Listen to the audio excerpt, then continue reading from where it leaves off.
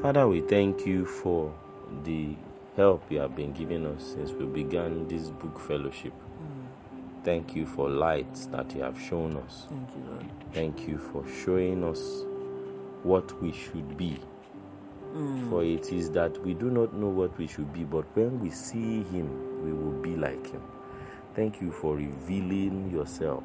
Thank you, Lord. To us. Thank you, Lord. Blessed be your holy name. Hallelujah. We ask, as we come into this chapter 5, you would move us from knowledge to wisdom, which is the application of knowledge. Amen. You will move us from just knowing to practically exercising what you are showing us. Amen. Blessed be your holy name, our King. Hallelujah. In Jesus' name we have prayed. Amen. Chapter 5 of The Believer's Authority by Kenneth Hagin. Exercising authority. Amen. The door to exercising authority pivots upon two phrases Paul prayed for the Ephesians. And set him at his own right hand in the heavenly places. Ephesians 1:20. And hath raised us up together. Ephesians 2:6. Meditate on these two prayers. Learn to pray them for yourself. Feed on their truth until they become a part of your inner consciousness. Then they will dominate your life. But don't try to accept them mentally. You've got to get the revelation of them in your spirit. The whole of Ephesians gone safe. It's such a power book. That prayer is that Christ has set us at his own right hand in heavenly places, and we have been raised up together. Okay. Notice that not only is Christ seated at the right hand of the Father, above all the powers in Satan's realm, but we are there too. Yes. Because God has raised us up together.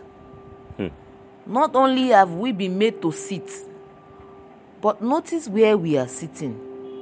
Far above all principality and power and might and dominion. Ephesians 1:21. You know, they said that in heavenly places in Christ. That is heavenly places in Christ. But there are heavenly places. You know, there are heavens over the human race. Heavenly places, stratas and structures. And we are far above them. And some of them are the ones that are mentioned here. Principalities, powers, mights, dominions. They are heavenly places. They are levels. And we are far above them. Hallelujah. In the mind of God, we were raised when Christ was raised. Okay. When Christ sat down, we sat down too. That's where we are now, positionally speaking. We are seated at the right hand of the Father with Christ. Amen. The act of Christ being seated implies that, for the time being, at least, certain aspects of his work are suspended. All the authority that was given to Christ belongs to us through him, and we may exercise it. We help him by carrying out his work upon the earth. And one aspect of his work that the word of God tells us to do is to conquer the devil. In fact, Christ can't do his work on the earth without us. Someone will argue, well, he can get along without me, but I need him. No, he can't get along without you any more than you can get along without him. You see? I believe that thing is as if you are saying the head should go on without the body. Without the body. Or the body should go on without the head. You see, the truth that Paul is bringing out here in Ephesians is that Christ is the head and we are the body.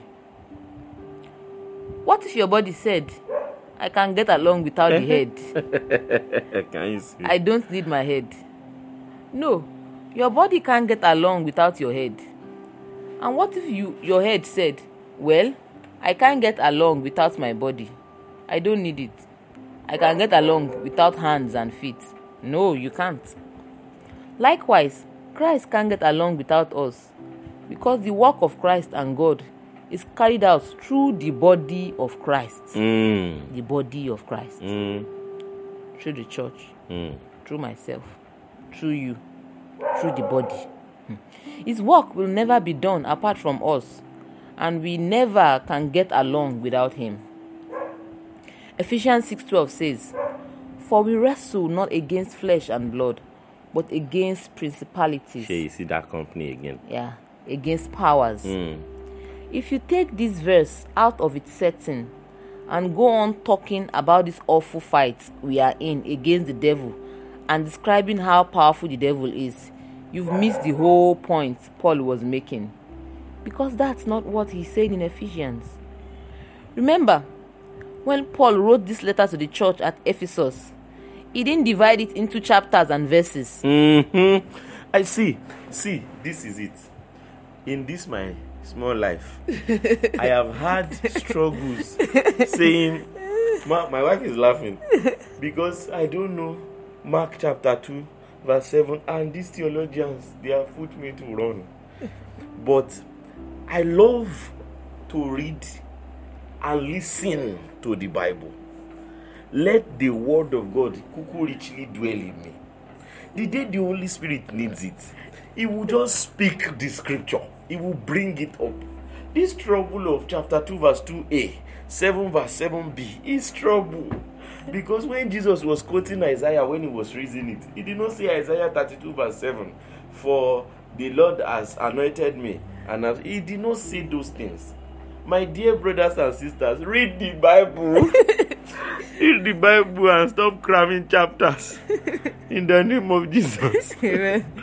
Remember, when Paul wrote this letter to the church at Ephesus, he didn't divide it into chapters and verses. No. Scholars did that at a much later date to help us in making reference. You can do great harm sometimes by picking one verse out of a chapter, taking it out of its settings, and making it say something it doesn't say.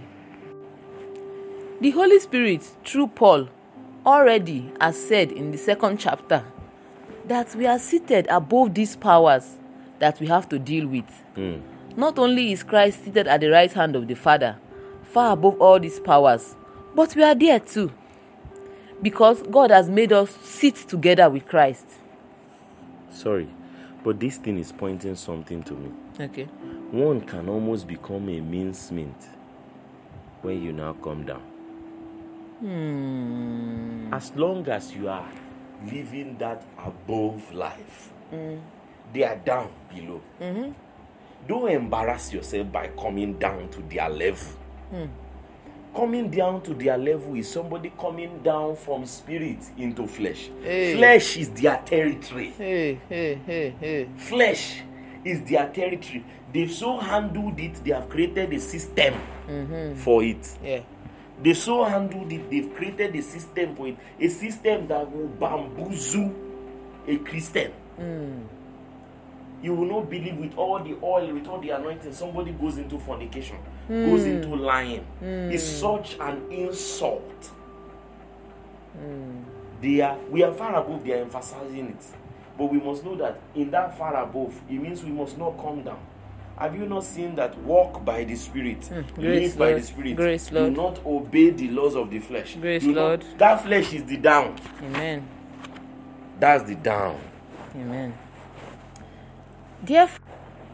Therefore, in our battle against the enemy and his forces, we need to keep in mind that we are above them and we have authority over them. The word tells us that Jesus has conquered them. Our job is to enforce his victory. Hallelujah. His victory belongs to us, but we are to carry it out.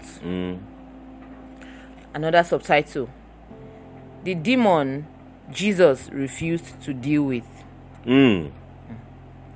In 1952, the Lord Jesus Christ appeared to me in a vision and talked to me for about an hour and a half I've heard this story. about I the didn't know it was in devil, this book. demons, and demon possession. At the end of that vision, an evil spirit that looked like a little monkey or elf ran between Jesus and me and spread something like a smoke screen or dark cloud. Then this demon began jumping up and down and crying in a shrill voice, "Ya kitty yuck, ya kitty yuck, ya kitty yuck." I couldn't see Jesus or understand what he was saying. Oh my Lord, are you serious? Why must a demon choose to look like monkey and elf? These guys are so nonsense. I swear. Through this entire experience, Jesus was teaching me something. Wow. And if you will be attentive, you will find the answer here to many things that have troubled you. I couldn't understand. Holy Spirit, help us. I couldn't Amen. understand why Jesus allowed the demon to make such a racket. I wondered why Jesus didn't rebuke the demon so I could hear what he was saying. I waited a few moments, but Jesus didn't take any action against the demon. Jesus was still talking, but I couldn't understand a word he was saying. And I needed to, because he was giving instructions concerning the devil, demons, and how to exercise authority. Hell. I thought to myself, doesn't the Lord know I'm not hearing what he wanted me to? I need to hear that. I'm missing it. I almost panicked. I became so desperate, I cried out, "In the name of Jesus, you foul spirits, I command you to stop." The minute I said that, the little demon hit the floor like a sack of salt, and the black cloud disappeared. Hallelujah. The demon lay there trembling, whimpering, and whining like a whipped pup. It wouldn't look at me. Not only shut up, but get out of here in Jesus' name, I commanded. He ran off. The Lord knew exactly what was in my mind. I was thinking, why didn't he do something about that? Why did he permit it? Jesus looked at me and said, "If you hadn't done something about that, I couldn't have." Kai, Kasa, Kai. Oh, wait. This testimony I sent the other day about Olive's belly. That's what the Lord said. When you are tired of it, You command it to get out. command it to get out. They sent a demon for distraction because he must not hear the secret of commanding demons out. You know what? Spiritually, just as physically, it is true that distractions and noise misinterprets commands. Doesn't allow you to hear commandments. If I put on Jen now, grrrr, and he begins to play, grrrr, and I say, "Please help me bring this, and that grrrr will be hearing. Should I buy? Did you say I should buy? What am I buying? Just bring the. I don't need to ring anything. There's no bell here. You just be misinterpreting everything. Many times, the devil brings distraction when the Lord is about to communicate something. Like this coronavirus. It's a distraction. The Lord It's is doing communicating something. May we hear. The Lord is doing something, and if we do not turn our eyes away from this distraction, see, there's something about thieves, and that is the person, devil. He said he's a thief and a murderer. He comes to steal, to kill, and to destroy. If you have noticed before, a thief that must penetrate and steal something valuable to somebody must find a secret of distraction. So two people begin to argue, and they are fighting themselves, and they push themselves, they push your load down. As you bend down to pick it, it is not the fight that is going on. It is that somebody is removing your wallet. someone is removing your wallet. Someone is arguing in the bus. They don't want to get down. No, that's not it. Somebody did not want you to know that they are stealing something while you are looking at the racket. We must understand this. And Christians must not take their eyes off something else. A practical example in the Bible is the boisterous wind that came just after Paul and Peter by Jesus had been commanded to come upon the wave. A boisterous wind came, not because Jesus did not see that wind. It was to break the gaze of Peter from Jesus. That came as a real shock to me. It astounded me. I replied, Lord, I know I didn't hear you right. You said you wouldn't, didn't you? He replied, no. If you hadn't done something about it, I couldn't have. I went through this 4 times with him.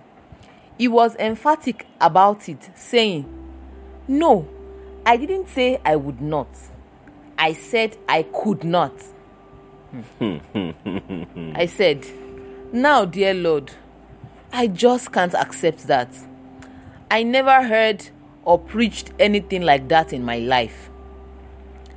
I told the Lord I didn't care how many times I saw him in visions. He would have to prove this to me by at least 3 scriptures out of the New Testament.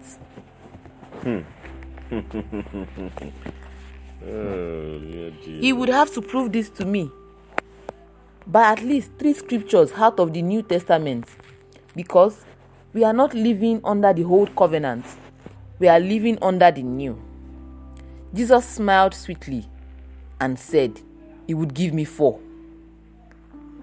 I said, I've read through the New Testament 150 times, and many portions of it more than that. If that is in there, I don't know it. Dealing with the devil. Another subtitle. Jesus replied, son, there is a lot in there you don't know. He continued, not one single time in the New Testament is the church ever told to pray that God the Father or Jesus would do anything against the devil. In fact, to do so is to waste your time. The believer is told to do something about the devil. The reason is because you have the authority to do it. The church is not to pray to God the Father about the devil. The church is to exercise the authority that belongs to it. Hallelujah. Amen. The New Testament tells believers themselves to do something about the devil. The least member of the body of Christ has just as much power over the devil as anyone else. Okay. And unless believers do something about the devil, nothing will be done in a lot of areas. We believe that certain people have power. No. Jesus said the least member of the body of Christ has just as much power over the devil as anyone else. And when we start believing that, that's when we are going to get the job done. Jesus continued, I've done all I'm going to do about the devil until the angel comes down from heaven, takes the chain and binds him and puts him into the bottomless pit. Revelation 21-3. That's when we occupy till he comes. That came as a real shock to me. Now, he said, I'll give you the 4 references that prove that, first of all, when I arose from the dead, I said, all power, that is authority, is given unto me in heaven and in earth. Matthew 28:18. The word power means authority, but I immediately delegated my authority on earth to the church, and I can walk only through the church, for I am the head of the church. Your head cannot exercise any authority anywhere except through your body. Hey! Saliente Kenneth. Oh, your hand cannot move. the exercising of the authority of your head only functions through your the body. head say your hand should move and your hand is not moving. There's nothing the head can do about it. Yes. So but the head cannot just begin to work. The head only sends a command to the body. Its authority is shown when the body responds. The second reference Jesus gave me was Mark 16:15-18. And he said unto them, Go ye all into the world and preach the gospel to every creature. He that believeth and is baptized shall be saved, but he that believeth not shall be damned. And these signs shall follow them that believe. In my name shall they cast out devils. They shall speak with new tongues. Hallelujah. They shall take up serpents. And if they drink any deadly thing, it shall not hurt them. They shall lay hands on the sick and they shall recover. He said, the very first sign mentioned as following any believer, not any pastor or any evangelist, is that they shall cast out devils. Kai. That means that in my name they shall exercise authority over the devil. Jesus. Because I have delegated my authority over the devil to the church. Remember Colossians 1:13 says, Who hath delivered us from the power of darkness and hath translated us into the kingdom of his dear Son. One translation says, the Father has delivered us from the power of darkness. Again, that's the Greek word power here for authority. The verse should read, the Father has delivered us from the authority of darkness and has translated us into the kingdom of his dear Son. God already has delivered us from the authority of darkness. Therefore, we've got a right to speak to darkness, that is, Satan and his kingdom, and tell them what to do. Let me add, as long as you are in the kingdom of light. As long as you remain attached to the head. To the body. To the body, and the blood is flowing. The life is in the blood. This chapter 5 is really, really powerful. And then the Lord, through Kenneth Hagin, had much to say. So we have decided to break it into parts. I believe this will be the first part of chapter 5.